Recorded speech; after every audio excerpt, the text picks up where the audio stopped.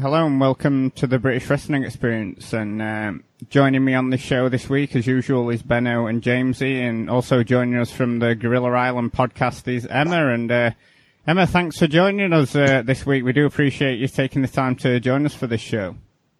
Thanks for having me.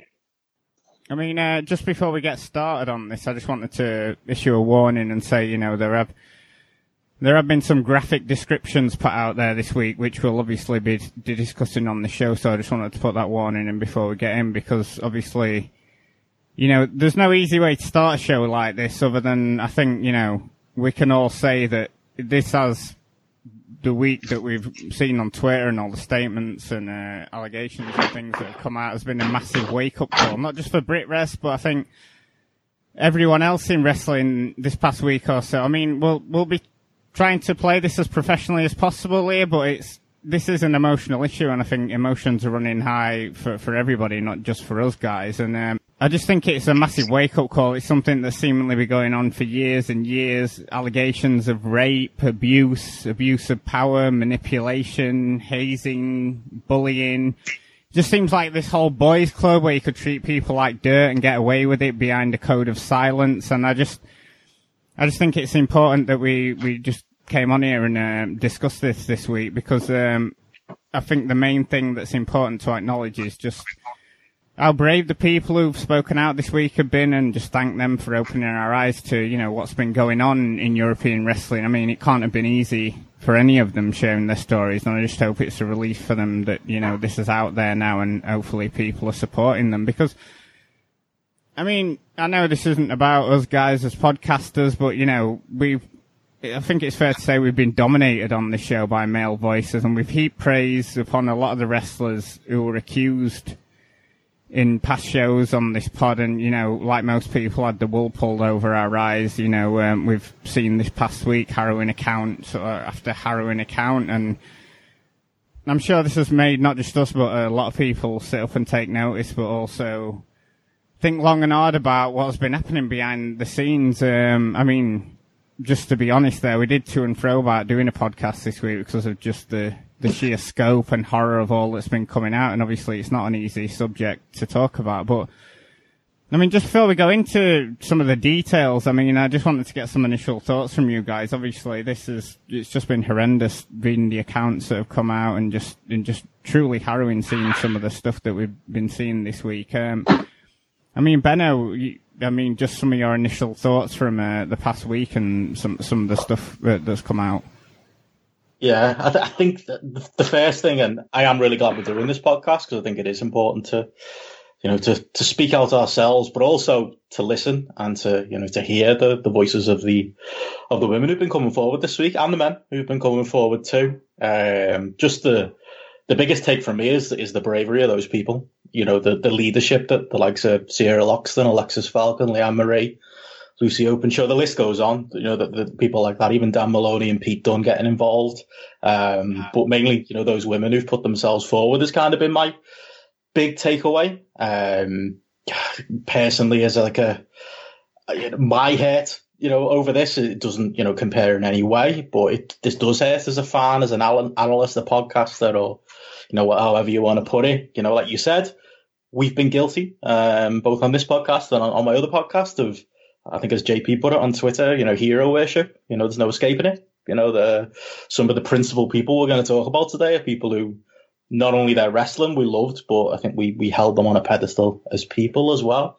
So yeah, I think my initial reaction, really, a lot of it's just horror, you know, shock, and maybe I shouldn't be shocked, you know. I think maybe I'm someone whose expectations of wrestling has been low over the years, and you hear things, no specifics, you know, about this general boys club mentality, as you mentioned there, Martin. It's always at the back of your brain, but it always seems so far away, and you hear bits and pieces of odd stories out there, you know, on other podcasts and from people you see at shows. But, you know, the sheer size and scope of this issue, it'll be in there in plain sight, you know, not just a couple of open rumors, but, you know, an accumulation, a sheer number of, you know, brave women who came forward, and awful allegations and awful men in wrestling. That it's kind of, I think it's, for me, the big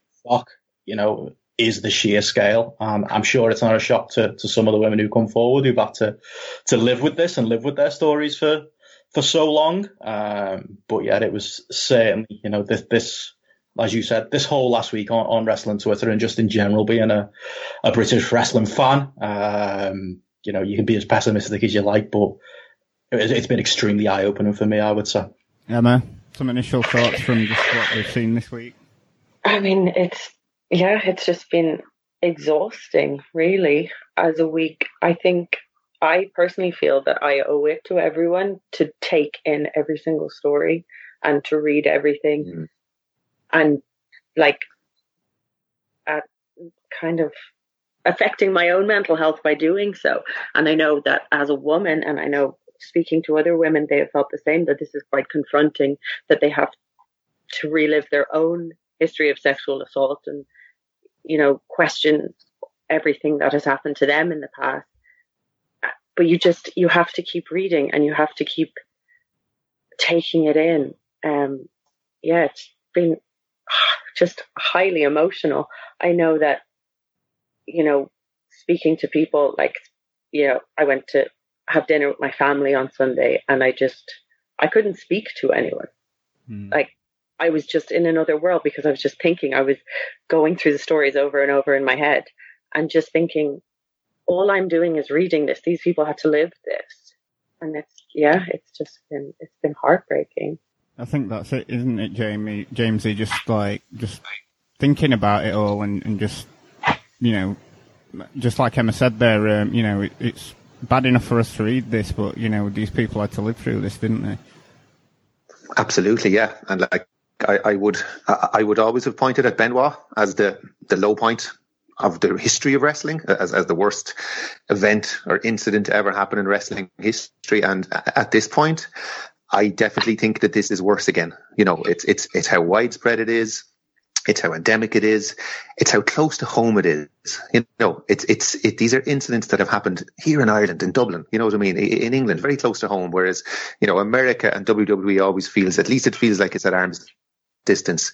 This was right on our doorstep, happening. And in a lot of cases, we didn't know what was happening. And,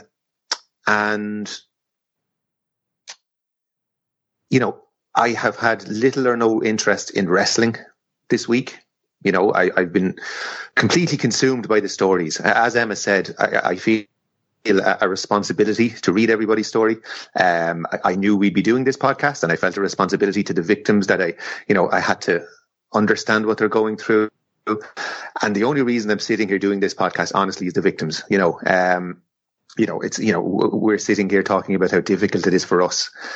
Multiply that by 1,000, and that doesn't come close to even describing what the victims have gone through.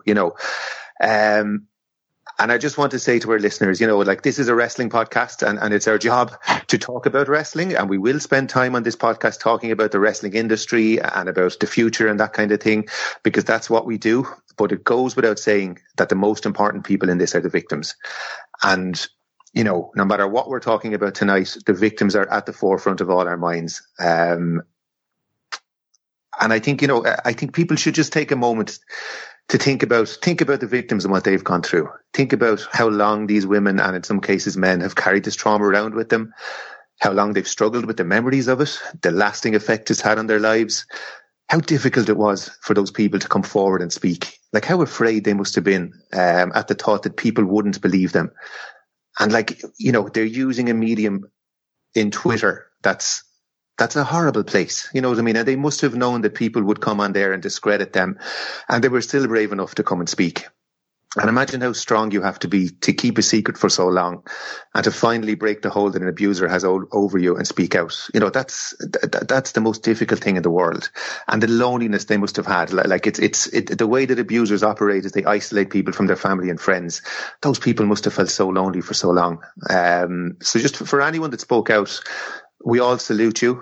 You're beyond heroic. You're brave. You deserve far more than the world of wrestling ever gave to you. And I suppose, this podcast is our tiny little way of talking about it, amplifying your voice, and hopefully getting the wider world talking about this thing, because we have to talk about it. Things won't get better if we don't talk. Yeah, I completely agree there. I mean, there's obviously this has been going on for years and years, and but I think, I mean, for all the accounts coming out now, it really did start with the allegations against David Starr, didn't it? I mean, specifically from his two former girlfriends, Victoria and Bella. Obviously, Victoria alleging that Starr, you know, rapes women and gaslights them after, and obviously these were backed up by Bella, who posted a number of text conversations with Starr and videos as well, I think showing a pattern in his behaviour towards his girlfriends. I mean, Starr posted a few lengthy responses on his Twitter before deleting his account. I mean, he basically agreed he was a bad partner, but he stated that he wasn't a sexual predator. But, I mean, Bella, as far as I can tell, is his most recent girlfriend. Obviously, he lived over here with her in Britain. I mean, she shared a number of stories and text messages between her and Starr where he was putting her down for her appearance and, you know, criticising her, and then she even posted a video featuring Starr, Joel Allen from Suplex Wrestling, and another wrestler, Big Grizzly, asking her to bring friends to a show for a wet lay. I mean, Emma, thinking back to last week and these initial stories and when they first came out and Starr's response to this, I mean, it sort of showed he didn't do himself any good, did it? 'Cause it kind of backed up everything that they were saying, the statements he was coming out, and sort of like this narcissistic, sort of like megalomaniac attitude he had towards women. Absolutely. Like when reading the statements, like we all did it, and it seemed that we were all doing it. It was all happening in live time, all the accusations, and then he released a statement and then another one, and he'd be replying. And he just really showed himself to be emotionally detached and completely narcissistic. He had it all prepared. He's even said that he had written something a week ago, and this is what we were reading. This is before the allegations came out. So you can only... Well, I would assume he was aware that his two ex-girlfriends were in touch, which would have been his biggest nightmare, because from both of them speaking on Twitter, they've been saying that he would tell each of his girlfriends, these are the girls, they're psychos, don't speak to them, you know, they make up lies about me. And then this was happening. So he had it prepared. He had his excuses ready. I mean, that is just the work of a sociopath. Yeah, I think that speaks a lot to Starr, that you know, the dates on his replies and things like that, Benno. Yeah, definitely. That's it. And as you both kind of said there, he, you know, for people who are big fans of David Starr, you might have, you know, I'm sure there were people out there in the audience who took those allegations and thought, oh, I want to hear David Starr's side first. And then David Starr came out with his side, and like you said, every behavior that he displayed was reminiscent of the allegations, the gaslighting, the arrogance, I think, of David Starr. I think, again, we're going to have listeners. I think in general, there's going to be wrestling fans, and you see it in the comments of this stuff, you know, jumping in and defending David Starr and replying to him, going, oh, I believe you, David. Oh, yeah, I'm sure you wouldn't do anything like this. And it was like, the evidence was right there in front of you, really. Like, not only, you know, the women who've came forward, and I believe, you know, at time of recording, another ex-girlfriend of David Starr's come forward with, you know, allegations of some predatory behavior as well. Like, if that's not enough for you, and it should be, because you should be listening to these women, especially with the, you know, the scale that we've seen over this last week. If that wasn't enough for you, then yeah, David Starr's own words, David Starr's own demeanor, and just David Starr's, like I say, his calculated preparedness in putting these statements out did not shine him in a good light whatsoever. And yeah, any benefit of the doubt, I think, maybe he thought he'd get from people, I think that very, very quickly went out of the window. And I think, you know, even people who were doubting it at the beginning, very quickly started to see what this was. And then obviously, as we're going to talk about it, it just snowballed and snowballed from there. I mean, Jamesy, as well as this revelation, even more revelations came out about Starr, about his background and his family, and it came to light that, you know, even though we were talking about part of his wrestling character, in real life he portrayed himself and he was just a total charlatan with absolutely everybody this entire time, wasn't he? Absolutely, yeah. And the public face that we saw was David Starr, when in fact, and none of us knew anything about Max Barsky, it turns out. You know, and I think somebody said that on Twitter, and it was nearly the best way to sum it up. You know, like, this guy, I never saw somebody telling themselves so badly as he told on himself in that defense. I would put defense in inverted commas that he put up for himself last Thursday night on Twitter. Like, everything that was said about him in the accusations, he literally revealed. Like, they said that he was a person that liked to gaslight women. He was a person that patronized women. He talked down to women. He was arrogant. And everything that they said came across. It came shining through in every single word of those defenses. The arrogance of him. He truly believed that he was such a good talker, and he was so eloquent, and he was so good with words that he could talk his way out of these accusations. And that was ultimately what his arrogance was, his downfall in the end, you know. And really, we knew nothing about him. You know, it's emerged in the last few days that he actually is from a wealthy background, and he had a large fund of money put away, and he was portraying himself as the working man, the union leader, the working man, the voice of the working man. And it was all bullshit, you know, but he fooled us all, you know what I mean? And like, I put that man on more than nearly anybody. I put him on such a pedestal, you know what I mean? Like, I championed him before a lot of people were championing him as a wrestler. I gave him a platform on this very podcast. I spent 2.5 hours talking to him about how great David Starr was. And I look back on that and I feel so foolish, you know, to have done that. And like, you know, I've wrestled with a lot of guilt this week about championing that guy. And there were people who spoke up about him. There was a small minority of people, a vocal but small minority of fans who said, no, this guy is not what he says he is. They knew something and they didn't feel in the position to maybe say what it was because it wasn't coming from the victim themselves. And I didn't listen. And at times I shouted them down and I stuck up for Starr, and I feel guilty about that, you know. I'm very good at giving people advice. And when I've seen other people online talking about their guilt for putting wrestlers on a pedestal, I've jumped in straight away and said, you can't feel guilty for being fooled by such a charismatic person, by such a great talker. This is on him. It's not on you. But I find it harder to say things like that to myself, I suppose, you know what I mean? And it wasn't until some good friends kind of pulled me aside during the week and basically, you know, spelt it out to me that I kind of was able to let that go. And I know there's a lot of people listening who will be struggling with that.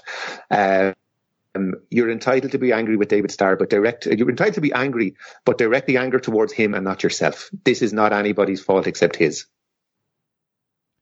Yeah, I think you made a really good point there, Jamesy, because, you know, as much as, you know, we might be angry with ourselves for, like you noted there, putting these guys on pedestals, I think that's a very good point that, you know, we should direct the anger towards them rather than at ourselves. But, I mean, obviously, Bella and Victoria coming forward against Starr, like Benno said, this opened up the floodgates to countless allegations. I mean, it really was overwhelming people from all over the world in wrestling. I mean, we're not going to try and put any timeline together and, you know, we'll try and talk about this as a whole, but there are so many stories it'd be impossible to talk about everything. And you know, and it is worth noting that, you know, the police are looking into these allegations now and investigating this. So yeah, we'll just try and look at this as a whole, because, I mean, there were just so many allegations coming forward. I mean, one that, because he got released, was Jack Gallagher. I mean, he was accused of assaulting a woman at a party in 2014, sitting on her lap and then later following her into the bathroom and ripping her skirt. And she followed this up with screenshots of messages allegedly sent by Gallagher to the host of the party, saying he had no recollection of the events and would like to apologise. And you know, he was subsequently released by WWE, who just simply said WWE has come to terms on the release of Jack Gallagher. I mean, we'll get into sort of like other WWE wrestlers who've been, who've had accusations against them in this in a bit, but, I mean, just, some of your thoughts on this initial story with, Jack Gallagher, Emma? Yeah, that was, I think was that one of the first ones to come out that named, a WWE contracted person, the bravery that takes, because I know from other people making allegations against someone with a WWE contract, they know that they're now messing with someone with money and someone who will have a legal team behind them and a legal team that is used to silencing other voices. That was a pretty horrendous story. And for him to be released, but then not much said about anyone else, was quite confusing. Yeah, I completely agree, because obviously they just came out with the blanket statement after there, didn't they, that anybody else, I mean, we'll get into the cases in a minute, but it was just the blanket statement, wasn't it, that, we take these allegations seriously and we're looking into him. So yeah, that was why it was confusing with Jack Gallagher, Benno. Yeah, I mean, the thing with Jack Gallagher is, for me, he's not the only one on this list. There's people on these lists who, have either known through wrestling, or had a match with Jack Gallagher, trained with Jack Gallagher. There are other people on the list who are trained with, known through podcasting, DMs. I'm sure everyone, has got a story like that of, like Jamesy said about speaking to Star and, doing the podcast with him. I think that side of things makes it so personal. But Jack Gallagher was one that did catch me by surprise. I think everyone who knows one of the people who's been accused here, you'll find someone who goes, oh, not him. It wouldn't be him. And yeah, Jack Gallagher wouldn't be a name that I would have expected to come forward. And I believe there was another story about Jack Gallagher as well. And the thing with that is he, as you both said there, and as Emma said there, he's the one who's been sacked. He's the one who WWE have actually taken action on. I mean, it's hard to, we probably shouldn't speculate too much on why that might be. Did he, make admittance to what he's did? Is that the difference here? Did WWE have more info than we're aware of than is public at the moment that led to that? Certainly based on, the story there, it's obviously the right decision. But yeah, interesting that, he's the only shoe to drop at the moment, at least from the WWE side, when, again, at time of recording, right before we recorded, there was like an NXT UK was on tonight like normal, and there's several NXT UK wrestlers who've got similar allegations, and it's radio silence from the WWE end. So yeah, I do think that's an interesting facet to the story, but from I think a lot of people in the Northwest wrestling scene, not that it's the most important thing, but I think people are very shocked at that one, and fully can condemn it, and obviously that it's led to this WWE action. I think it gives a fair bit of credence as well.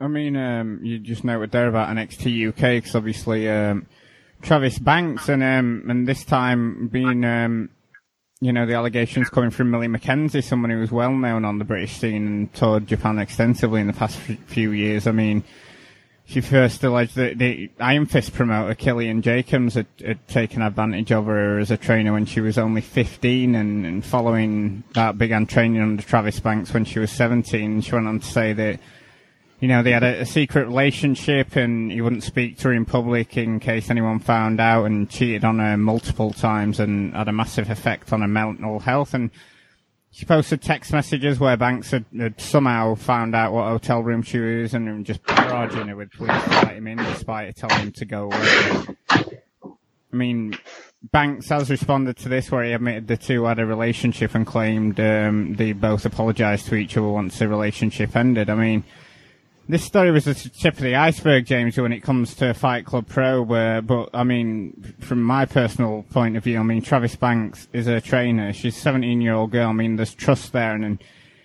entering into a relationship and treating her the way that he did is absolutely inexcusable here. Yeah, and we're on a public podcast, and we do have to be careful about what we say about some of these cases, but we can directly go to the statement that Banks put out himself and talk about things there, because that's him telling us what happened. You know what I mean? So that there is no he said, she said there. It's very much factual. And he freely admits that he was her trainer and that they entered into a relationship together when she was, I think it began when she was 17 years of age. And that, and you know, by a technical loophole in UK law, that means he's not a sex offender in the eyes of the law. So, but it's by the skin of his teeth, by a loophole that hopefully will be closed with new legislation very soon in the UK. If he was Millie Mackenzie's school teacher, he could be brought to court and prosecuted for that.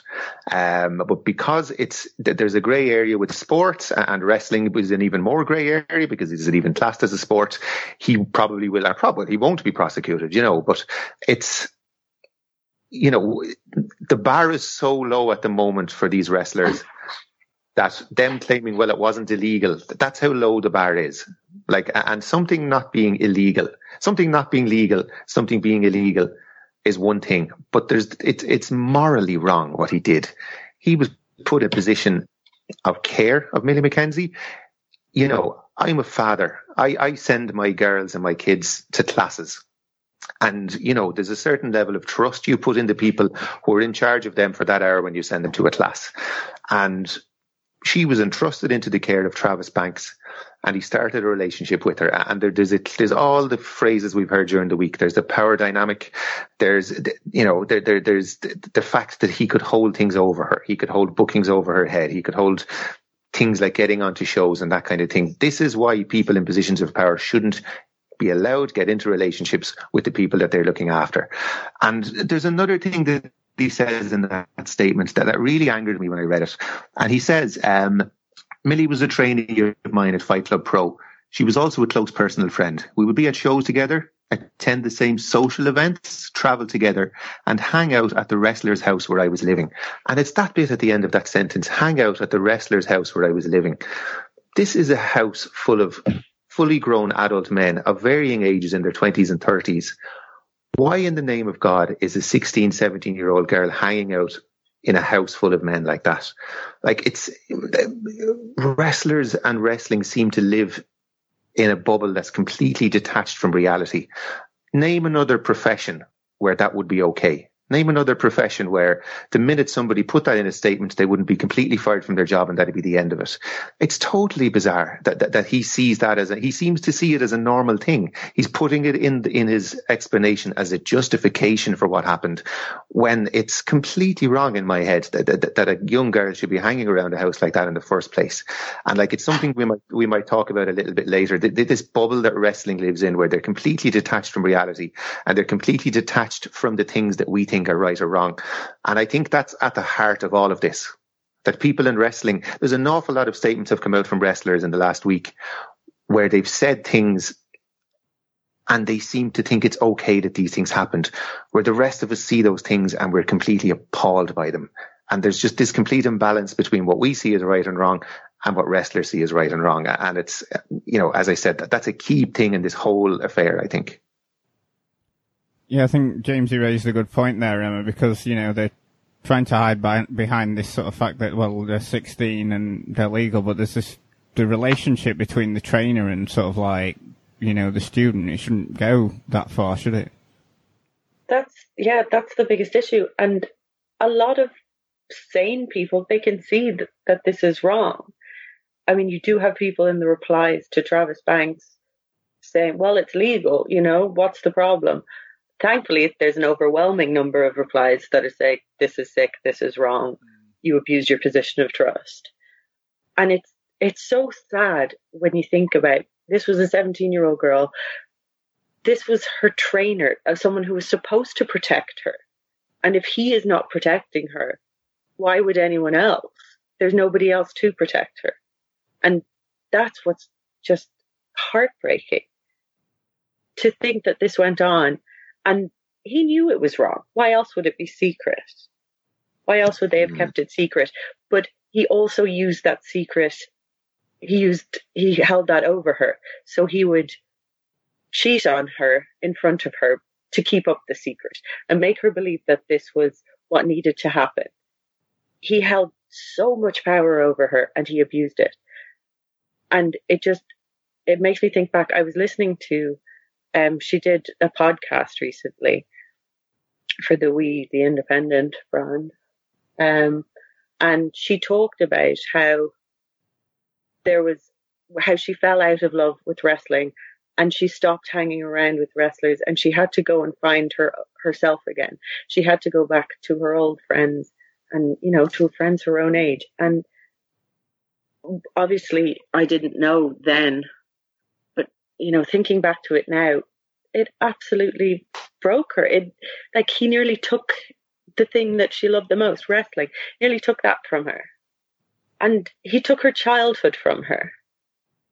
And that's just complete, whether it's legal or not, that is completely unforgivable in my eyes. No, I think we all agree with you there, Emma. But, I mean, Benno, it seems to be a pattern, doesn't it, in British wrestling, where sort of like you get these young female trainees, and, certainly seen loads of stories over the past few days, and it's instantly like, oh, well, they're getting messages off the trainer, or they're getting messages off the wrestlers in the school, or whatever. It just seems to be instantaneous, the first session they've done, and, they're being sort of preyed upon by people. Yeah, it really is. It's a known thing. And I feel guilty for I don't know about any specific, cases, but I'm aware of it. I can't help but tie this into, the Ligero story. I don't know if you're going to be wanting to do that up next, but the Ligero again, like Jamesy said, you're just going on his admittances from his statements. Ligero, outright denied one allegation, and for the other allegations, I believe there were at least 3, and there were more, I believe, as well, that were anonymous. He said on his own Twitter regarding these other statements from he named Laura and Natalie as people that had spoken out about the way he'd made them feel, and others who had untoward messages. I have no excuse. It's inappropriate and it's an embarrassment. And he admits to the complaints made by those girls. And I have got to be honest, I, as somebody embedded in the Northwest wrestling scene, I was aware, that Ligero's most recent partner was somebody that he trained, which is outright fact, and I don't believe is disputed by Ligero. She did become his fiancée, and I know there was other rumours about other wrestlers in the Northwest, and it's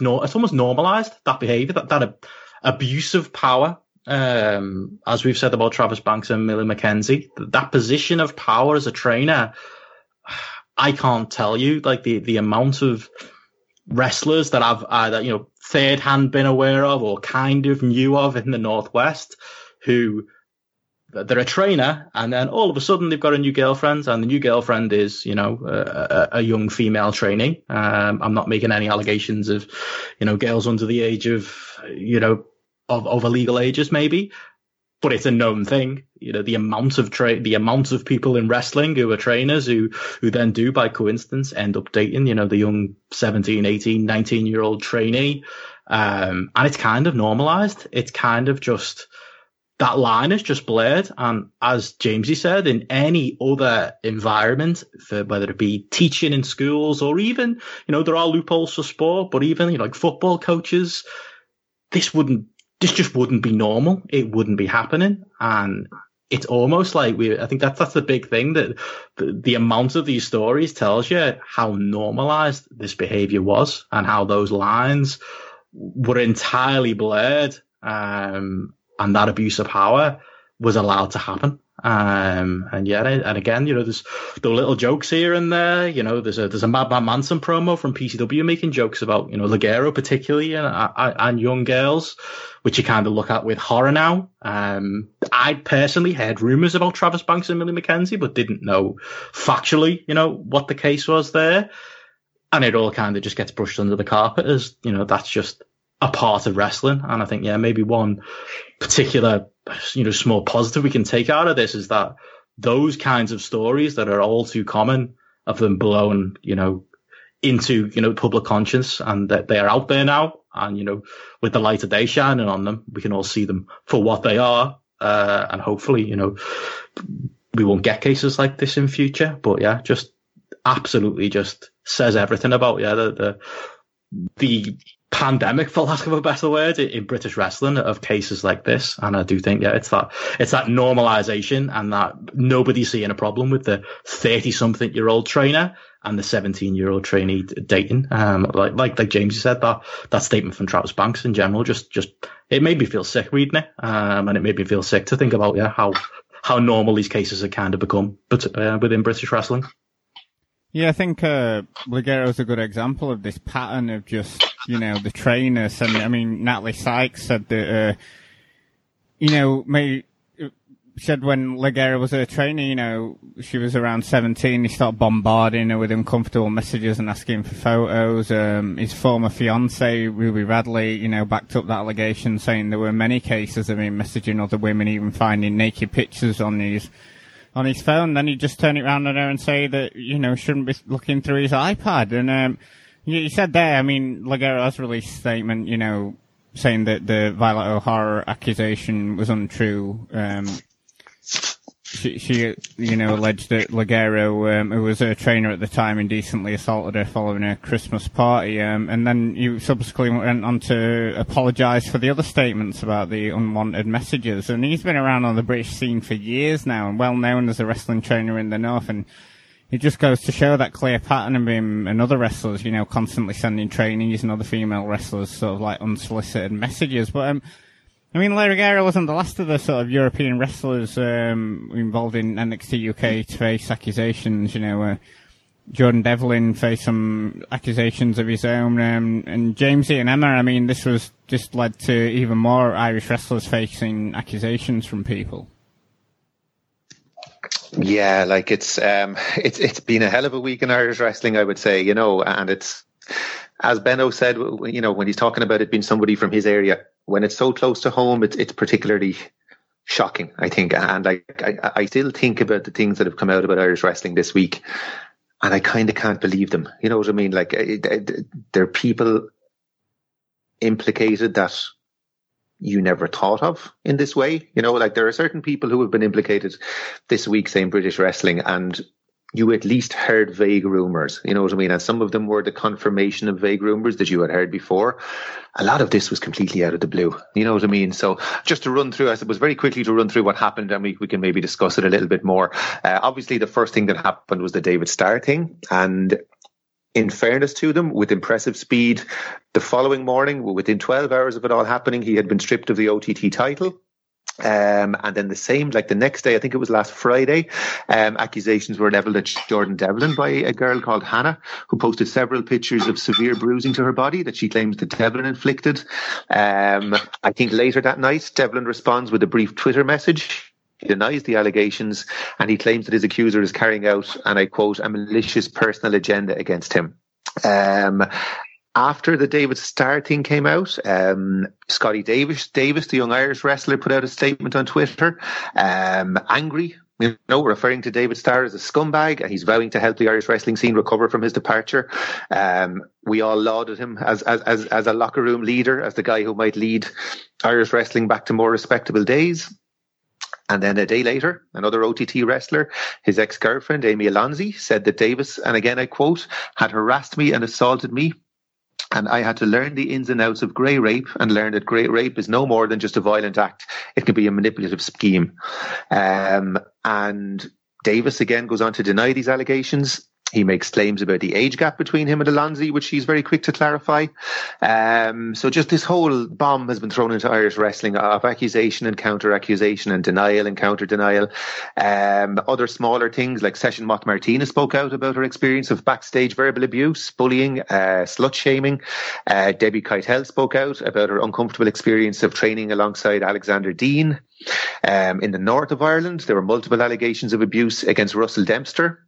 And there's widespread calls from the Irish wrestling scene for the Respect Wrestling training school to close down. And that school is run by a convicted abuser called Curtis Murray. So, maybe we often thought this thing was a Brit Rest problem, but I think, Emma, it's very much an Irish wrestling problem as well, isn't it? Yeah, it was certainly eye-opening for the Irish. I know that we can kind of look to Brit Res and their issues and were quite vocal about them. But then I suppose when it happened on our doorstep, it was quite difficult to read.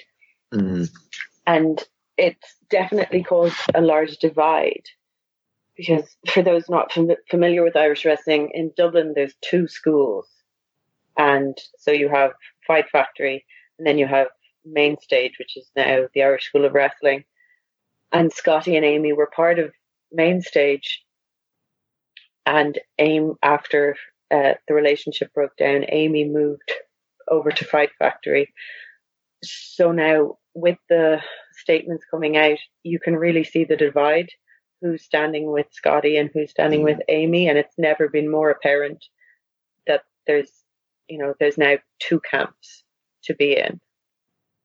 And you have Joe Cabray, who is, head of the Irish School of Wrestling, and then you've got Katie Harvey and Debbie and Phil Boyd over in Fight Factory. And yeah, I think it's a real blow to our little Irish kind of wrestling community that we've been so proud of. But it's, I suppose it is a good thing that it's out there now and that the discussion is there. But I really don't know how we're going to go forward. Yeah, like the impression I get, and my feeling is that I don't know. This could be the end of OTT. You know what I mean? Like if there is such a, like, you look at who's liking tweets, you know what I mean? And that's a very Twitter bubble thing to be doing, you know what I mean? But you can't help yourself. You kind of say to yourself, who's supporting who? And, you find yourself shocked by who's liking one person's tweet, and you find yourself happy to see someone liking the other's tweet. You know what I mean? And it's heartbreaking as well that like there are an awful lot of young Irish wrestlers now having to even listen to this stuff being talked about. You know what I mean? Like, there are some Irish wrestlers who are only 16, 17, and you're seeing them come out with these statements on Twitter, and they're so impressive, and they're so mature, and they're so well thought out and well spoken about the whole thing. And it just makes me sad that these kids, literal children, are even having to think about stuff like that and read stuff like this. And it breaks my heart that there's so much collateral damage that happens with these things. You know what I mean? And like, it obviously, as I said, at the forefront of our minds are the victims. But a good friend of ours, Zig, who has been so strong this week in the way he's spoken out on Twitter about a lot of these things, he coined the phrase to us in our group chat of secondary victims. There are an awful lot of secondary victims to this. You know what I mean? All the people who are around this in the Irish wrestling scene. And I don't know, how do you reunite a locker room after this? You know what I mean? It's going to be extremely difficult. You know what I mean? And from my point of view, it will take a lot for me to gain my trust back in Irish wrestling. And it will take an awful lot of hard work and people showing genuine intent to make things better for me to ever spend money on going to an Irish wrestling show again. And that's, I don't know that I think you probably feel the same way, don't you, Emma? I'm not really sure yet. I haven't really. I know that you've said before that it's great that there's no wrestling at the moment, that we don't have to make this decision yet. Yeah. But I was talking about this with my friend Laura, and I had kind of reached a stage where I'd given up, and I'd given up on wrestling, and she said to me, well, then all these brave people did it for nothing. And that has really stuck with me. And I look at, if there is a future in Irish wrestling with Debbie Keitel, with Amy Alonzi, with the More Than Hype boys who have been so great and so supportive to all the people coming out, then that's wrestling that I will support, and I won't let them down. I will buy tickets to see them wherever they are. Yeah, that's a great way to look at it, isn't it? Yeah, I think Debbie Keitel is certainly, from, a Brit outside looking into the Irish wrestling scene, she's certainly been brilliant this week, sort of like speaking out on all the issues. Definitely someone who, you wouldn't want to push people into these leaders' roles, but certainly come across like a leader on the Irish wrestling scene, Jamesy. Absolutely, and a formidable woman, and she has shown no fear, you know what I mean? And she's somebody who has a bright future ahead of her. You know what I mean? I could see her going all the way to WWE. She's talented enough. And she put out a tweet in the week that it made me proud of her, but it also made me sad. And she kind of said something along the lines of, I don't even know if there will be any wrestling left for me at the end of this, but I have to do this. You know what I mean? She's prepared to sacrifice it all to support these victims and to make things better. And like, she is somebody that has just skyrocketed in my estimation throughout the course of this. You know what I mean? And I would say Katie Harvey as well, you know. And there are signs of hope. Like, we see Fight Factory, which is Katie and Phil Boyd's training school, come out with really good policies and really good statements and really good things about having liaison officers with the police and that kind of thing. And they've appointed Debbie Keitel as a liaison officer to kind of be the bridge between the training school and the promotion and the fans and that kind of thing. And that's the kind of change we want to see. You know, we want to see people being proactive. We want to see people putting women in important positions in wrestling promotions, because as I said on Twitter during the week, men had their chance to run wrestling in the UK and they completely messed it up. And now I think it's time to start giving women a chance, because, you know, nobody could do it as badly as we did. I do agree with that, and I would love to see women in charge. But I do think it's a bit unfair to put all of this on the shoulders of the women when what has wrestling done for them? They're paid absolute like shit. They have to compete for one place on the card, maybe 2 matches if they're lucky, and now we're looking to them to save the mess. I mean, where was wrestling for them? Yeah, that's a fantastic point, and that's exactly why we wanted you on here, Emma, to point these things out. It's a fantastic point there. I mean, it's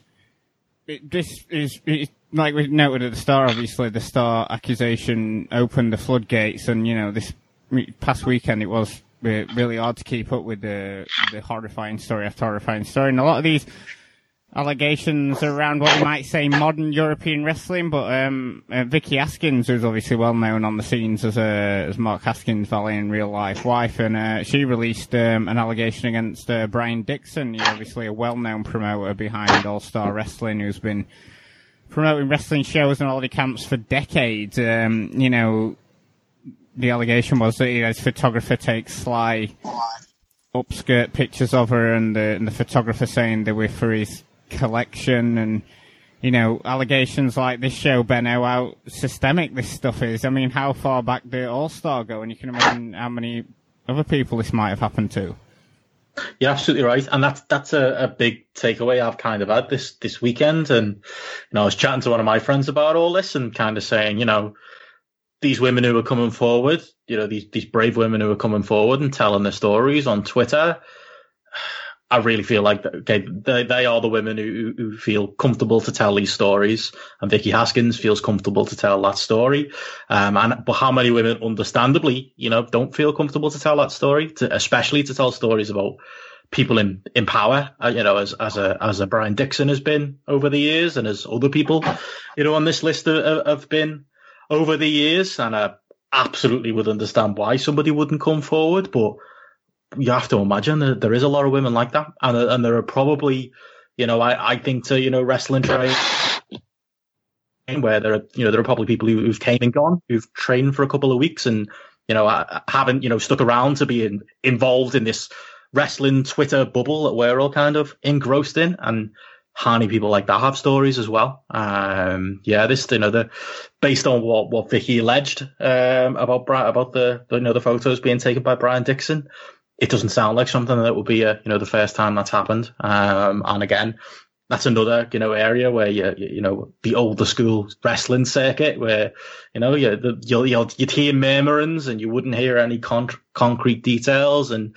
yeah, you know, some of those stories are coming out now as well. And I think, yeah, as you rightly say, Martin, it is very likely the tip of the iceberg, and is very, very likely gives you an indication of, you know, how far back in time these things go. This is not a recent problem. This is not a, you know, oh, there's a couple of bad apples here. This is a systemic problem that feels like it's been embedded in BritRes for likely decades at this point. Not just BritRes, really, sports, wrestling in general, society, and you know, and certainly, you know, British wrestling in general. It's scary, really, to think about the depth of this thing and how far it could go back.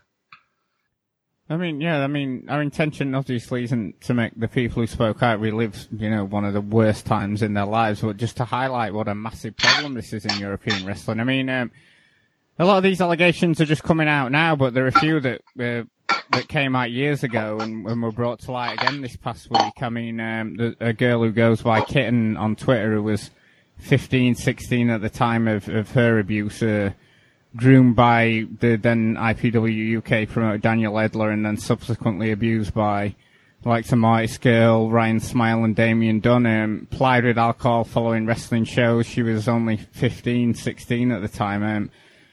Marty Scurll released a statement saying he's aware that a young woman has come forward with her account of sexual abuse from members of the wrestling community, and said he believed their encounter was consensual and the fact the encounter was legal. He understands that she views their encounter as part of a bigger problem within the wrestling community. And also Damien Dunn posted, say he's spoken to her recently and apologised and trying to make himself better. And I know she said herself she doesn't want to be seen as a victim or the girl that was groomed, but I mean, reading her accounts and the fact that she came out at the time and nothing really happened, it was just truly harrowing to read this girl's post about this horrendous time in her life, Jamesy.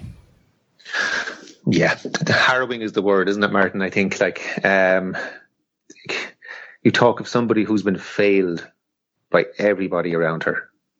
Anybody who was there that was supposed to be taking care of her, failed by the wrestling company, a litany of people who abused her. You know what I mean? A culture that must have been in that place where it was totally okay to do these things to a 16-year-old. In fact, it must have been encouraged among these people to do it,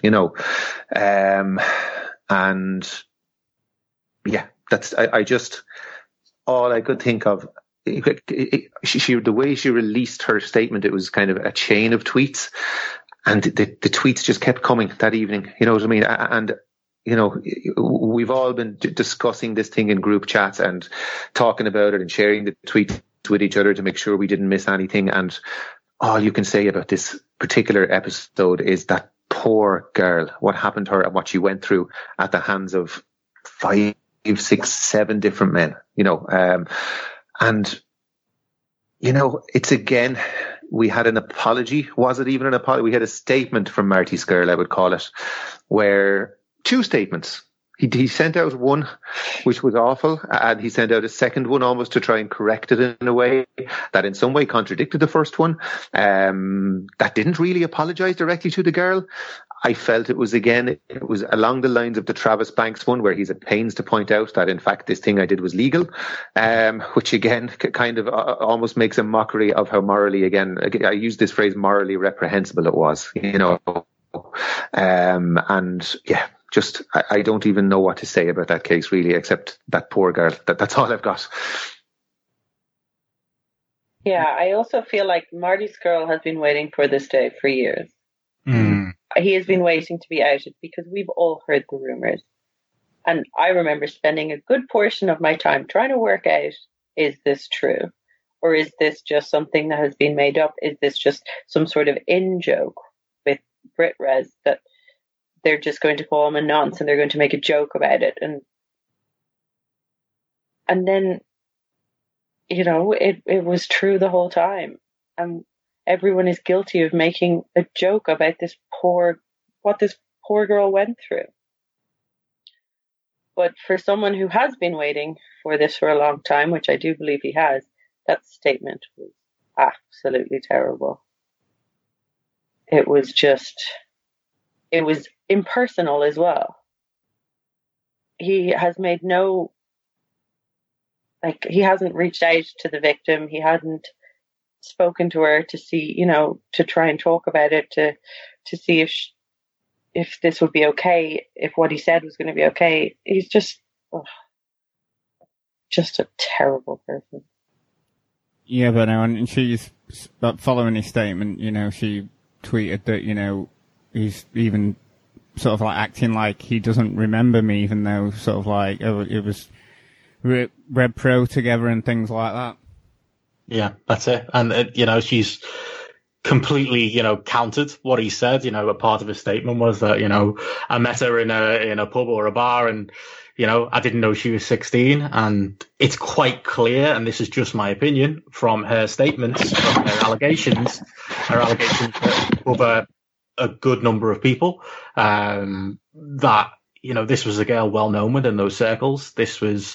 I personally find it very difficult to believe really anything Marty's put in that statement, but specifically that point, considering the account of the girl, considering the laundry list of names that poor girl, names and what that poor girl went through. And again, endemic of the culture, of the fact that it was just normal that this 16-year-old girl, 15-year-old girl, right through her teens, was hanging around with this bunch of wrestlers, and, a girl who was clearly at risk found herself taken advantage of by a laundry list of wrestlers in that circle. And it happened because it's just wrestling. And, it sounds like we're talking about, like we talked about the Brian Dixon allegation before. We're not going back that far. We're going back about 5 years. It's not that long ago. And it was just, based on what she's put in her statement, it just felt like it was just this normal thing that happened at these after parties, and all of these different wrestlers, if anything, targeted this girl. And this, for me, this particular story, was probably one of a couple, but definitely high on the list of ones that really, when this came out the other night, I found it the most affecting, because it just showed, the similarities here to, big cases we've had, like Rochdale with the scandal with the taxi drivers, and other big scandals we've had in this country where it's kind of organized, and I don't use this word lightly, but based on her statement, grooming. I found his statement disgusting. There was allegations of him plagiarizing. Was it Kobe Bryant in the initial statements? And then he came out with a second longer one. And to be honest, I was glad to see today that I was maybe half expecting them not to take any action, but Ring of Honor to come out and say they're at least investigating. I think that the way they worded it was the wrestlers under contract. Didn't name Marty specifically, but you'd have to imagine he's part of that allegation. And if I was Marty Scurll's employer and I saw that statement, like, I personally, I don't think I'd have any real choice of what to do with him, other than to get rid and take the most severe action you can, because as far as I'm concerned, he's admitted to it. He's gone with as we said, technically it was legal defense. I mean, at the end of the day, that means nothing. And what he's done, I think, just again, based on his statement that he's put out, that he's hung himself with, like, that's enough for me to not want to have anything to do with Marty Scurll going forward. And again, I was like Emma, someone who'd heard the rumours in the past, wasn't sure if it was a joke or not. Now it's been confirmed to me. Personally, I'm done with Marty Scurll. Yeah, I mean, we've mentioned a few companies, haven't we, like ROH and OTT, and, there have been a lot of promotions scrambling around trying to respond to this thing. And, just before we get into that, Jimmy Havoc, there have been so many more people bravely coming forward, and Jimmy Havoc's faced accusations from his former girlfriend Rebecca Crow of being abusive and toxic in their relationship, and then there was another girl accusing Havoc of sexually abusing her, and AEW released a statement essentially saying they wish Havoc all the best as he receives treatment and counselling in an effort to overcome his issues, which I found quite an odd statement, because obviously, we got the blanket ones from WWE and then ROH saying that they were going to be looking into the allegations and taking them seriously. But Jamesy, I found the statement from AEW quite odd. Yeah, I saw some people praising them, saying that the right thing to do is to pay for him or put him into rehab or put him through therapy. I object strongly, very strongly, in fact, to the use of therapy as a delaying tactic and as a PR thing. I have a lot of experience of going to therapy in my life, and family members of mine having been in therapy. Therapy has to be something that comes from within you. Therapy will not work unless you have a real strong desire within yourself to go and get therapy and bring yourself to therapy. So Jimmy Havoc coincidentally going into therapy on the day that all these allegations comes out. It personally offends me. Maybe I'm taking more offense to it than a lot of people would because of my personal experiences, but I object strongly to the use of it as a PR tactic and as a delaying tactic and that kind of thing.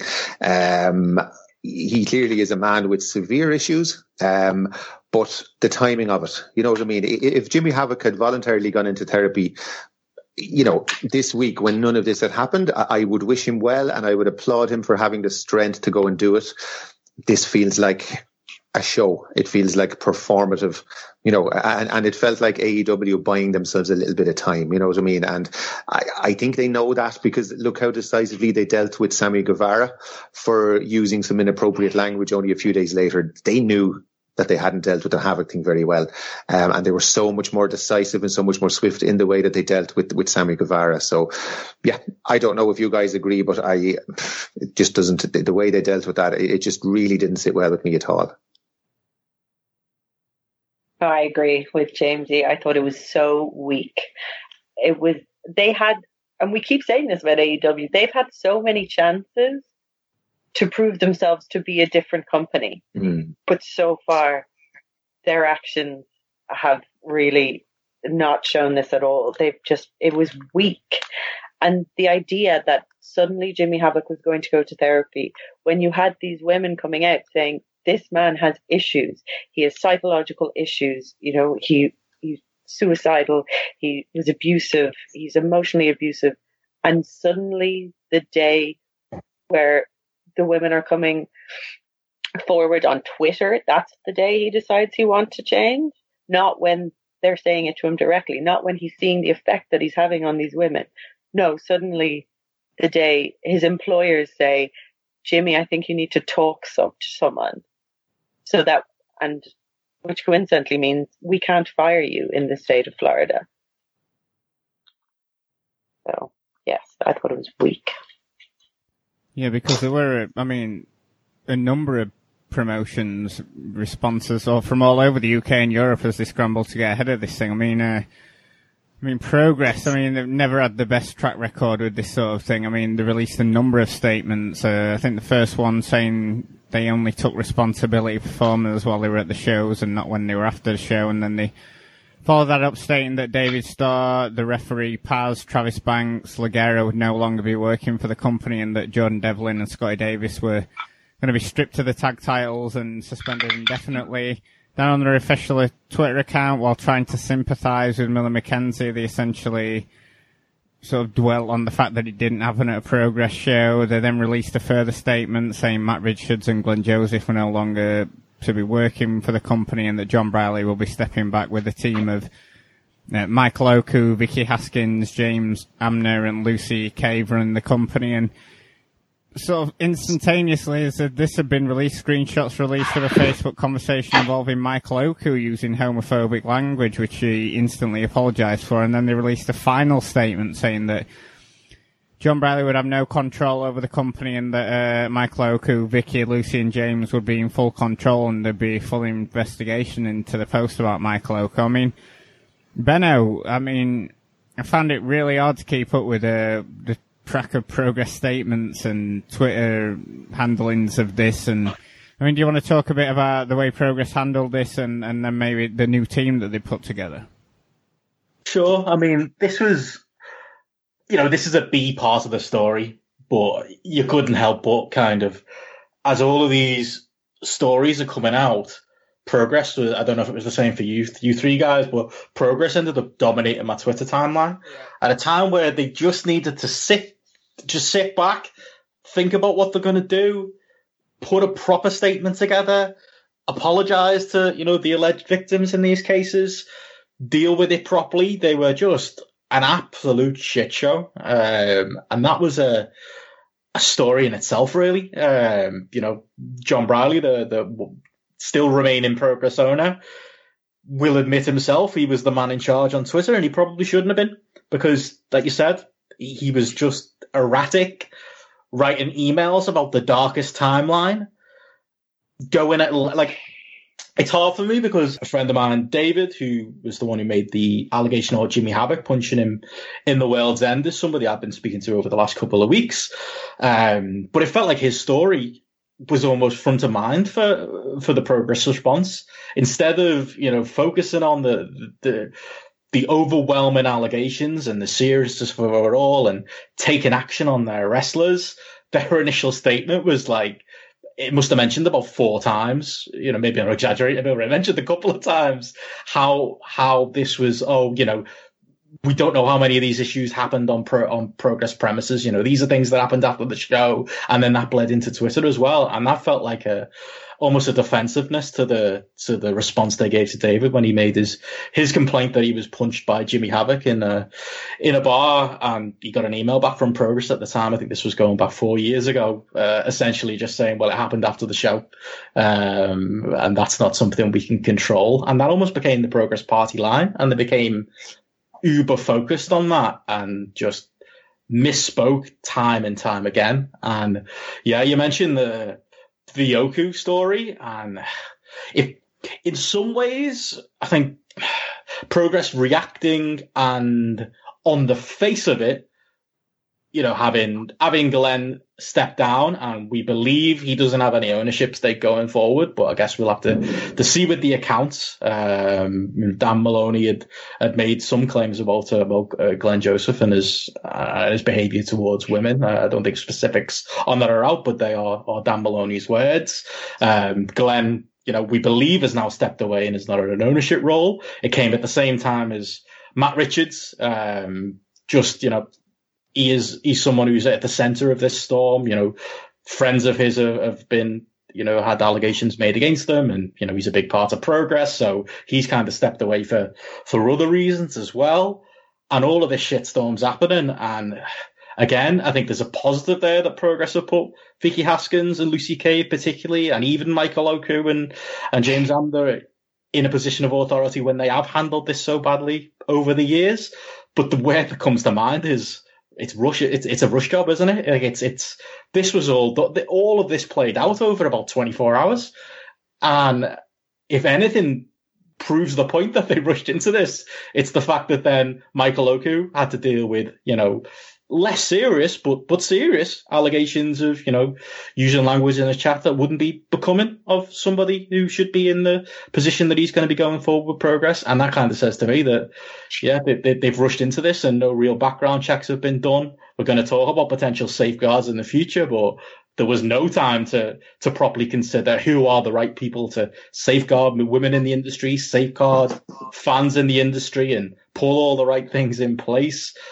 Again, yeah, with one side of me, maybe I, in some ways, applaud the fact that John Briley realised he was handling this badly, stepped aside. I know he's got personal medical issues, which are another reason why he's stepping aside. I let some other people take the reins. But then in another way, they've rushed into it, and it does feel a little bit like they're running away. We've heard nothing from Glenn Joseph. We've heard barely anything from Jim Smallman. I know he's not involved in the company anymore, but he was at the time of these a lot of these allegations. And yeah, the approach has maybe improved a little bit, probably because of Lucy Cave's social media nous. But the overall just stinks to me of a company that's panicked and maybe hasn't thought through, even the somewhat positive solutions that they're trying to put in place here.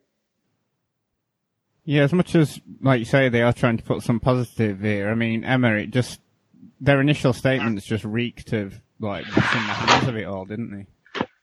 It was all very strange. I felt like the initial statement approached it in such a kind of cavalier, strange, casual way to reference a comedy show, Community, and call it the darkest timeline. At a time when we're like, no, the darkest timeline has happened. This is now going to be the brighter. We're getting it all out there. We're going to change it. But it was all very strange. I think promotions, it's become very obvious that promotions and people running promotions, they haven't been prepared for this. Even though they've known what's going on, they really did think that they were invincible. And there is a lot of protection of their top guys, of the guys who are making money. They've been protected this whole time. And they're the ones that they were looking after. They weren't looking after, you know, the women on the card, the kind of the trainees, the fans, certainly. And with a lot of the promotion statements, I could be wrong, but none of them seem to be asking for other people to come forward. Mm-hmm. They're more saying, we've listened, we've heard your voices, we've been quiet this time because we've been listening, but no one is saying, if you want to come forward confidentially, here's what you should do. That's been up to that's been up to a lot of the female wrestlers to do that. Like, where are the promotions? They're the ones that are supposed to be protecting the workers and the fans. And where have they been? Progress have been showed to have done absolutely nothing when someone went to them and said, you know, your guy punched me in the face, and they just washed their hands of it. They didn't want to do anything about it. So yeah, it's been very strange for any business to run like that. That's not a business. That's just, you know, three lads running a club, essentially, with no one to answer to and with no safeguarding measures. And it's like this is all a surprise. It's like, oh shit, are we supposed to have, you know, rules and regulations instead of just a kind of a code of conduct and a wink and a handshake? Yeah, I mean, you mentioned rules and regulations, and going back to Fight Club Pro, 'cause obviously, I mean, there are allegations against their owner, Martin Zaki, and screenshots posted by various people of him using their company Facebook account to proposition women, and even allegedly sending videos of himself masturbating. And I mean, the company since said he's no longer with them, and it's unsure whether their other owner, Trent Seven's, still there, 'cause their earlier statements from them were signed off by Ben, obviously Trent's real name, and now they've have no signing on them at all. But Jamesy, Fight Club Pro is known as a private promotion with fans, wrestlers mingling at these after-show parties. You mentioned the sort of like quote-unquote Fight Club Pro house earlier, and these parties went on into the early hours of the morning, and Emma mentioned about sort of like rules and regulations, and that just seemed like anything goes in that promotion. Yeah, I have a lot of questions about Fight Club Pro. The Travis Banks, Millie McKenzie affair was all on their watch. It all happened in their wrestling school. As you said, Martin Zaki has a litany of accusations against him and has left the company. I have questions. I'm not saying I have accusations or allegations, but I do have a lot of questions about who else knew in that company. Because if you look at some of the screenshots that were sent, Zaki was using the Fight Club Pro Twitter account and Fight Club Pro Facebook account to send these messages. Who else had access to that account? Are we honestly to believe that he was the sole person who had that login, and that there were, you know, the co-owner of the company doesn't look at those messages and is totally oblivious to all this that's happening? As I said, I'm not making accusations, I'm asking questions. We're perfectly entitled to ask questions of people. The culture of the promotion in general, Martin, like you said, we have often talked, you know, in happier times when we were able to talk about wrestling on this podcast. We have talked about Fight Club Pro being more like a night out where wrestling happens to be happening than an actual wrestling show. And the culture of that promotion was partying, and I feel like there were no boundaries. I think boundaries is a word that keeps coming to mind for me this week. In wrestling in general, there seems to be no boundaries. There's no boundaries between trainers and trainees. There's no boundaries between some wrestlers and fans. And it feels like at these Fight Club Pro parties, there were no boundaries. There was no separation between fans and wrestlers. And it's borderline victim shaming, I think, in a way, to start blaming the parties as being part of the problem. But you do have to ask the question, if there was more of a distance between fans and wrestlers, would a lot of these problems be happening? We've seen a lot of girls come forward and say that wrestlers need the tiniest hint of a thing happening and they'd suddenly be in the DMs. You know, there was one girl who said that wrestlers would purposely take a bump in front of her, so then they would have they'd have an excuse to send her a DM after the show. Things like that, you know what I mean? And maybe if these after parties weren't happening, would there be more of a separation? We've all been to the WXW after parties when they happen at Cars Weekend and a Tag Festival. There is always some kind of a story the next morning after those parties, whether it's an incident between someone in the promotion and a fan or something involving a wrestler. There is always some kind of an incident. Sometimes it's funny, sometimes they're very serious, but there's always something happening. You know what I mean? And it is something that promotions are going to have to look at in future. Is it worth what did they get from having these parties really? Or was it just an excuse for the owners and for the wrestlers to get close to fans? And these are all questions that have to be asked. And I would say that Fight Club Pro, to me, is totally toxic at this point. To me, it's rotten to the core. And I would not shed one tear if it was closed in the morning and we never heard of Fight Club Pro again. Yep, I think we can all sort of agree with that.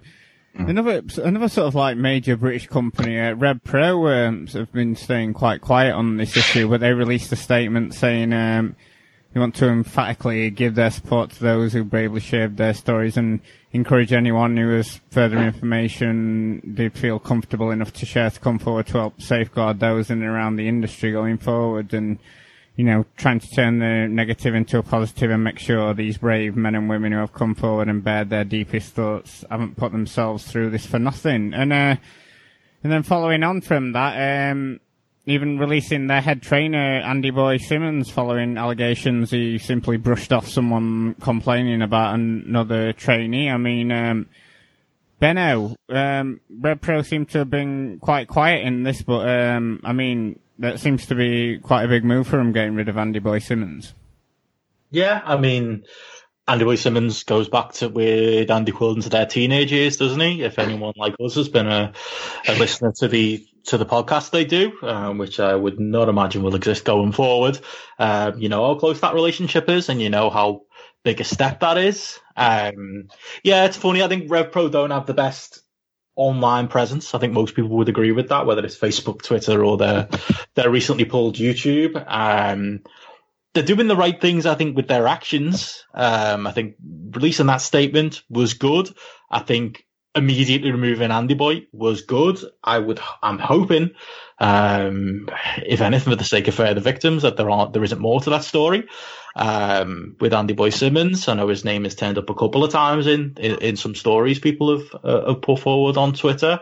Maybe no concrete allegations, but that does concern me. But yeah, I think there's no choice there. If you've got a head trainer and somebody comes to you with serious allegations of abuse, and your head trainer brushes it off and makes a joke about what was the line? Something like, "You're not the type of girl." He's lucky you're not the type of girl who goes to the police. Is the alleged quote. Yeah. If you're Andy Quildan, you sack that person. But I think Rev Pro in some ways have escaped some of this. I mean, obviously David Starr is their biggest distraction. But there hasn't been a huge amount of Rev Pro core roster involved in these allegations so far, but for Andy Quildan and Andy Boy Simmons and other people around the promotion who've been so entrenched in Res for so long, it wouldn't surprise me, if there was more there, or if there's more that they know, or there's more, more to come, really. So yeah, I think their actions have been, the right actions so far. But you are right; they have been quite quiet, and I would hope that's not for any kind of sinister reason. And obviously another major UK company, ICW, they had a load of allegations of abuse by some of their rosters, such as Lewis Girvan and Kid Fight. They released a statement saying that they'd created 2 new roles of talent welfare officers and will be appointing male and female roster members to these positions. But I just wanted to stay with Scotland and the promotion Fierce Females, allegations made against their promoter Mikey Whiplash. A lot of accusations of mental abuse and manipulation, even violence. I mean, we even had a Viper Pipe and even sharing these allegations with the hashtag It's Time. Yeah, I don't think anyone was surprised with them. And that sounds terrible to say that, we've been waiting for certain people to be named, but he is certainly a name that has kind of been known to just be nasty and a bully. And because I think, not that it all started, but when it was only a week ago when the OK Boomer conversation started, and he got involved. He involved himself, and then accused Mad Kurt of being ageist and of being bullying. And I think this certainly started a kind of a tide of people saying, well, actually, you're the bully. And then, of course, all these allegations have come to light. The Scottish scene it's quite difficult. I don't see a lot of them coming back from this. I mean, that's obviously not up to me to say, but there's been so many allegations, and the women coming forward and the men coming forward. I don't know how they're going to come back from this without a complete overhaul. Yeah, James, it does seem like, as well as the sort of like English wrestling scene, the Scottish wrestling scene is going to need to have a good, hard, long look at itself. Yeah, I don't think there's any wrestling scene, even across Europe, that can be feeling smug about itself at the moment. You know what I mean? And it seems, as Emma said, an endemic problem up there. You know, the allegations against Scottish members of the NXT UK roster as well. You know, Joe Coffey, who would be, I suppose, the man in Scottish wrestling in a lot of ways, the most high-profile guy, a main eventer in NXT UK, and there's a litany of allegations against him. And as you said, Mikey Whiplash accusing people of bullying. You know what I mean? There's, you know, you use the phrase "Schadenfreude," like it's another man like David Starr whose arrogance online eventually came back to bite him in the ass, and you can't help but feel that he deserved to be named and deserved to be called out. A promotion that we've discussed quite a bit on this podcast, Riptide, they've announced they'll be going on an indefinite hiatus, saying they could and should have done more to protect staff talent and fan from abusers. And then also Attack have announced they're going on a hiatus as well, Benno. Do you think we'll see this from a lot more promotions? We should. I mean, as Jamesy said earlier, for some companies like Fight Club Pro, our hiatus isn't good enough. I'd just burn it to the ground, honestly. But yeah, absolutely. You know, I mentioned Rev Pro before, and, you know, that, okay, maybe we haven't had many name wrestlers have allegations, but their training school has certainly got, based on the Andy Boy Simmons story, got a lot of issues. Like, that should be shut down for now. While it's investigated. There should be more of that. Anywhere for me personally where there's been an allegation of a training school being used for either physical or sexual abuse, there's no reason for me that school should come back anytime soon, even when it's allowed to.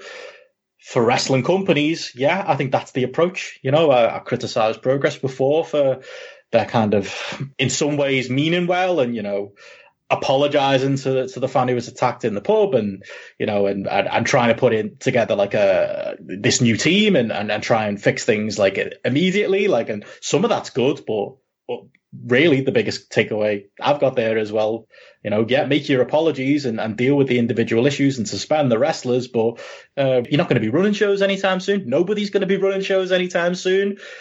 It's a gimme, really. Even if your promotion is not doing it for the right reasons, now is the time to properly take stock, shut down, not think about running shows again. And I'd be happy for no Brit Rest companies to run until 2021, especially the companies who have had allegations like Red Pro have had about their training school, and like other promotions have had about, you know, their lead wrestlers and their inaction. And you know, in the case of Fight Club Pro, their owner, their head trainer, and, you know, some of their top wrestlers having allegations about them as well. Until there's a full investigation, like Riptide, as you gave an example, they're a company where there hasn't been much noise out of as far as, you know, issues. They did apologize, you know, for the fact that they booked on their last show that we reviewed on here. You know, they booked Travis Banks and Millie McKenzie on the same show. That shouldn't be happening. Millie McKenzie shouldn't be put in that position. It's not the most. It's serious, but, you know, there's more serious allegations about other companies, but they've taken stock of that, maybe taken stock of, you know, some other things they think they could have done better in the past as far as safeguarding both fans and wrestlers. And they've taken the lesson of, yeah, you know what, when Boris, you know, takes all the restrictions off, let's not rush back to running. Let's go quiet. Let's sort this. Let's at least attempt to sort this thing out, if you can even sort it out. That's the other thing. Can you sort these problems out? We can list a whole bunch of regulations and things that maybe we could suggest that could help companies going forward. Putting more women in position of power, that type of thing. But again, that doesn't necessarily mean a lot of these companies have got a right to come back. And until that can be properly looked at and properly decided, no company really should be looking to rush out and run shows over these next couple of months. I think any company that's come up in these allegations really needs to take stock right now and really needs to consider how they come back, if they come back, and if they do come back, how they do it safely. Yeah, I don't think this episode obviously not meant to be a complete and all-encompassing look at this. We're going to take it an episode at a time, and obviously we will be talking a lot more about this in future episodes. But, I mean, we mentioned a few things promotions are doing to address this, and obviously no one's expecting those guys to have all the answer, but, I mean, some changes that you'd like to see going forward here, Emma? Well, I think, talking about Riptide, I do think promotions need to look at Riptide and how they are doing things, and because they really are a great example of how to be inclusive and how to be transparent. And it's not a boys' club. I know Justine, who works there, Pasta Salsa on Twitter, she has been incredible this week. She has not stopped. And she's saying the right things, and she's not afraid to say anything. And she's not worried about the brand and she has just been incredible.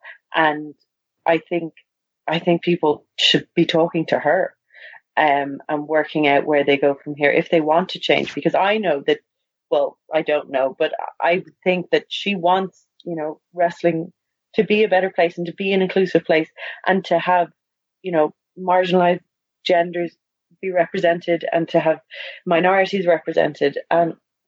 So I think definitely putting women in position, not necessarily female wrestlers, but, someone with an understanding of, business and how to work a business and be inclusive, and how to safeguard your individuals, how to listen to the fans, without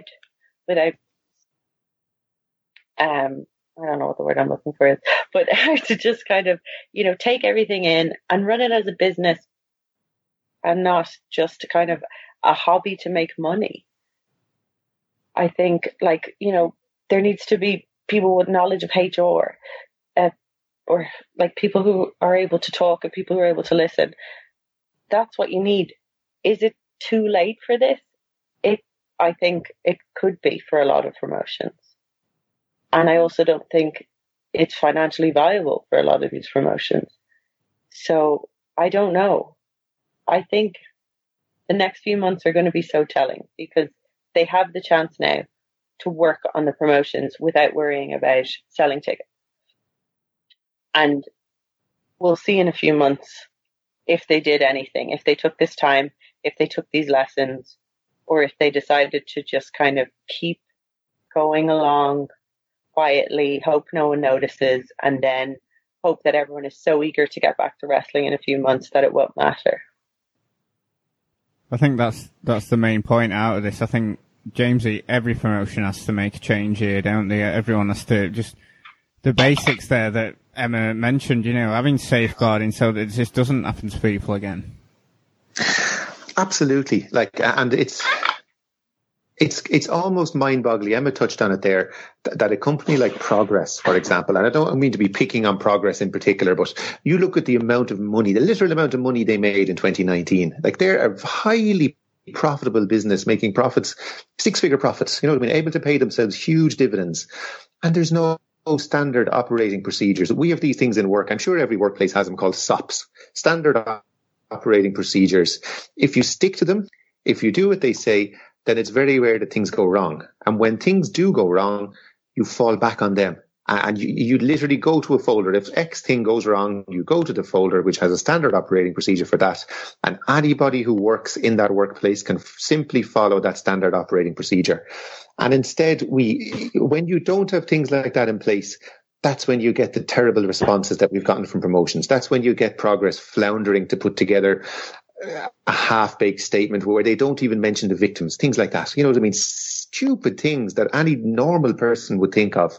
But when there's no standard operating procedures in place, these things fall by the wayside, and you get the impression that people in wrestling are just making it up as they go along. You know what I mean? There was a very good tweet either today or yesterday by a female wrestler where she talked about promotions need to address the lack of general safety of wrestlers, and I mean mainly female ones here. There shouldn't be shared male and female changing rooms. Female wrestlers shouldn't be expected to share rooms with males if they're staying overnight somewhere. And these are things that happen on a regular basis. Female trainees or younger wrestlers shouldn't be the ones doing the airport run. You shouldn't have, just because a certain trainee is 18 years of age and has a provisional license, they shouldn't be the one sent on their own to pick up a bunch of wrestlers from the airport. And these seem like very simple, obvious things. But if wrestlers are coming out saying they're not happening, then they need to be, they need to be brought in. I think social media policy and things, how many of these things started with messages being sent? How many of the stories began with, he began messaging me? And that's what the story starts with, and it moves on into fully blown abuse from that. There should be policies within promotions that a trainer should not be allowed to contact anybody under 18, I would say, directly. Any contact should go to the parents. It should be the parents' phone number they have. If they need to tell them the training's cancelled, they send a message to their parent and not directly to that person. There should be policies for who you're allowed to be friends with on Facebook. There should be policies about who you are allowed to add on WhatsApp. It has to be that stringent, because so much of it is that wrestlers have easily been able to access young people. And if the only way to stop that is to be this strict about it, then that has to be what happens, Yeah, there does have to be some kind of safeguarding in place so that, people aren't barraged with messages, because that's... exactly. It's a common theme, yeah. In every single story, it almost always begins with messages, and the harassment continues with messages. After relationships are over, they're still messaging people. People have to be blocked. There's promoters that left the scene years ago, still up till this week, setting up Twitter accounts and harassing people. Yeah, Benno, any changes that you'd like to see? Yeah, I think that's it. I think it's a professionalism thing. I think for too long it's just been casual, like, Dave's here this week, he's in charge of training, and the training group is a mix of 14-year-olds, 15-year-olds, 30-year-olds and 40-year-olds. Like, that is just wrestling to a T. It is slapdash.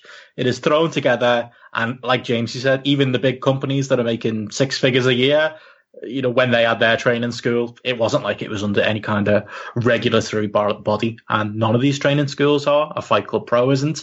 And, as Jamesy said, I think it was Melanie Price who put that tweet out about, transport and accommodation and, just generally having a more professional setup for when you're bringing wrestlers in from outside, and what you're doing with them and who you're exposing them to.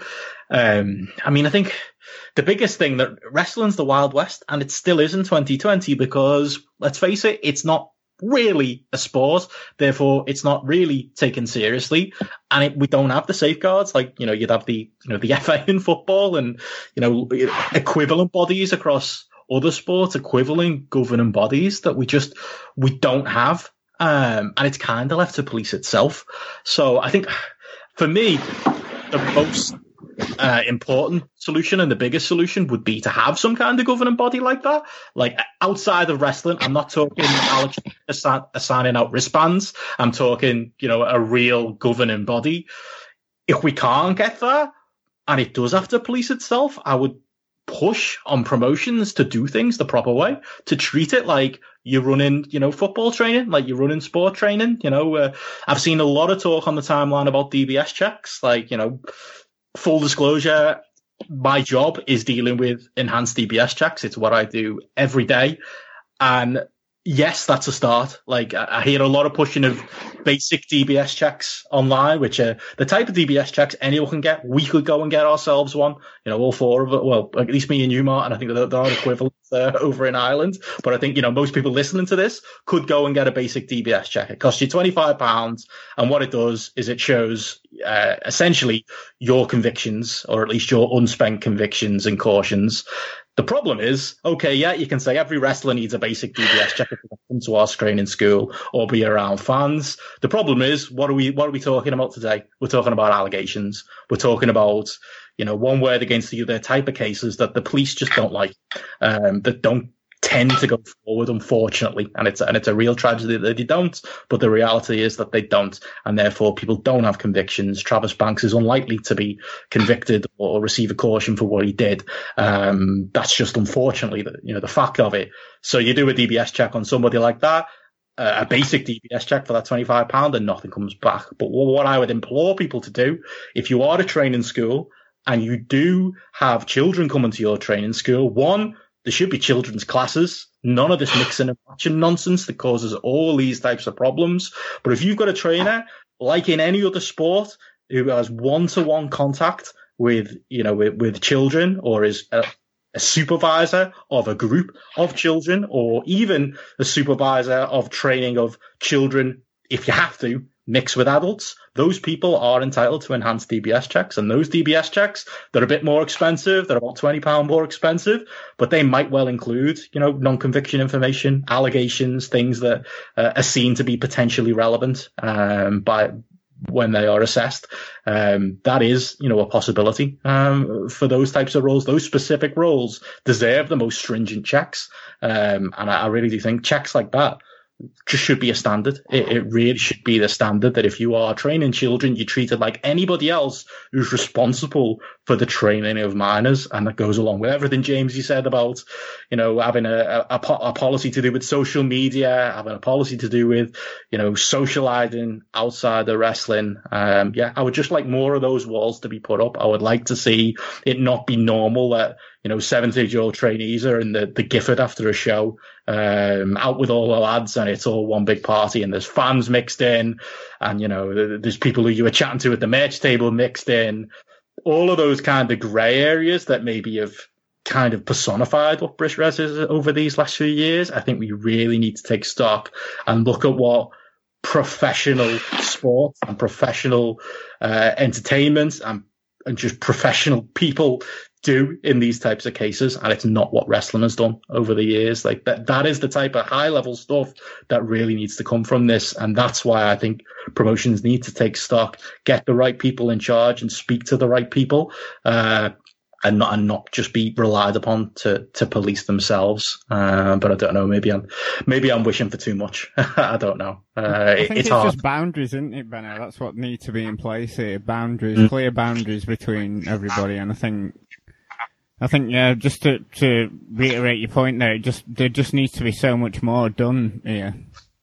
Yeah, that's it. So much. And from our point of view, what can we do? I mean, we can speak to our MPs. We can pressure BT Sport for, hosting NXT UK and all of these allegations being there. We can hold these companies to account. We can withhold our ticket money.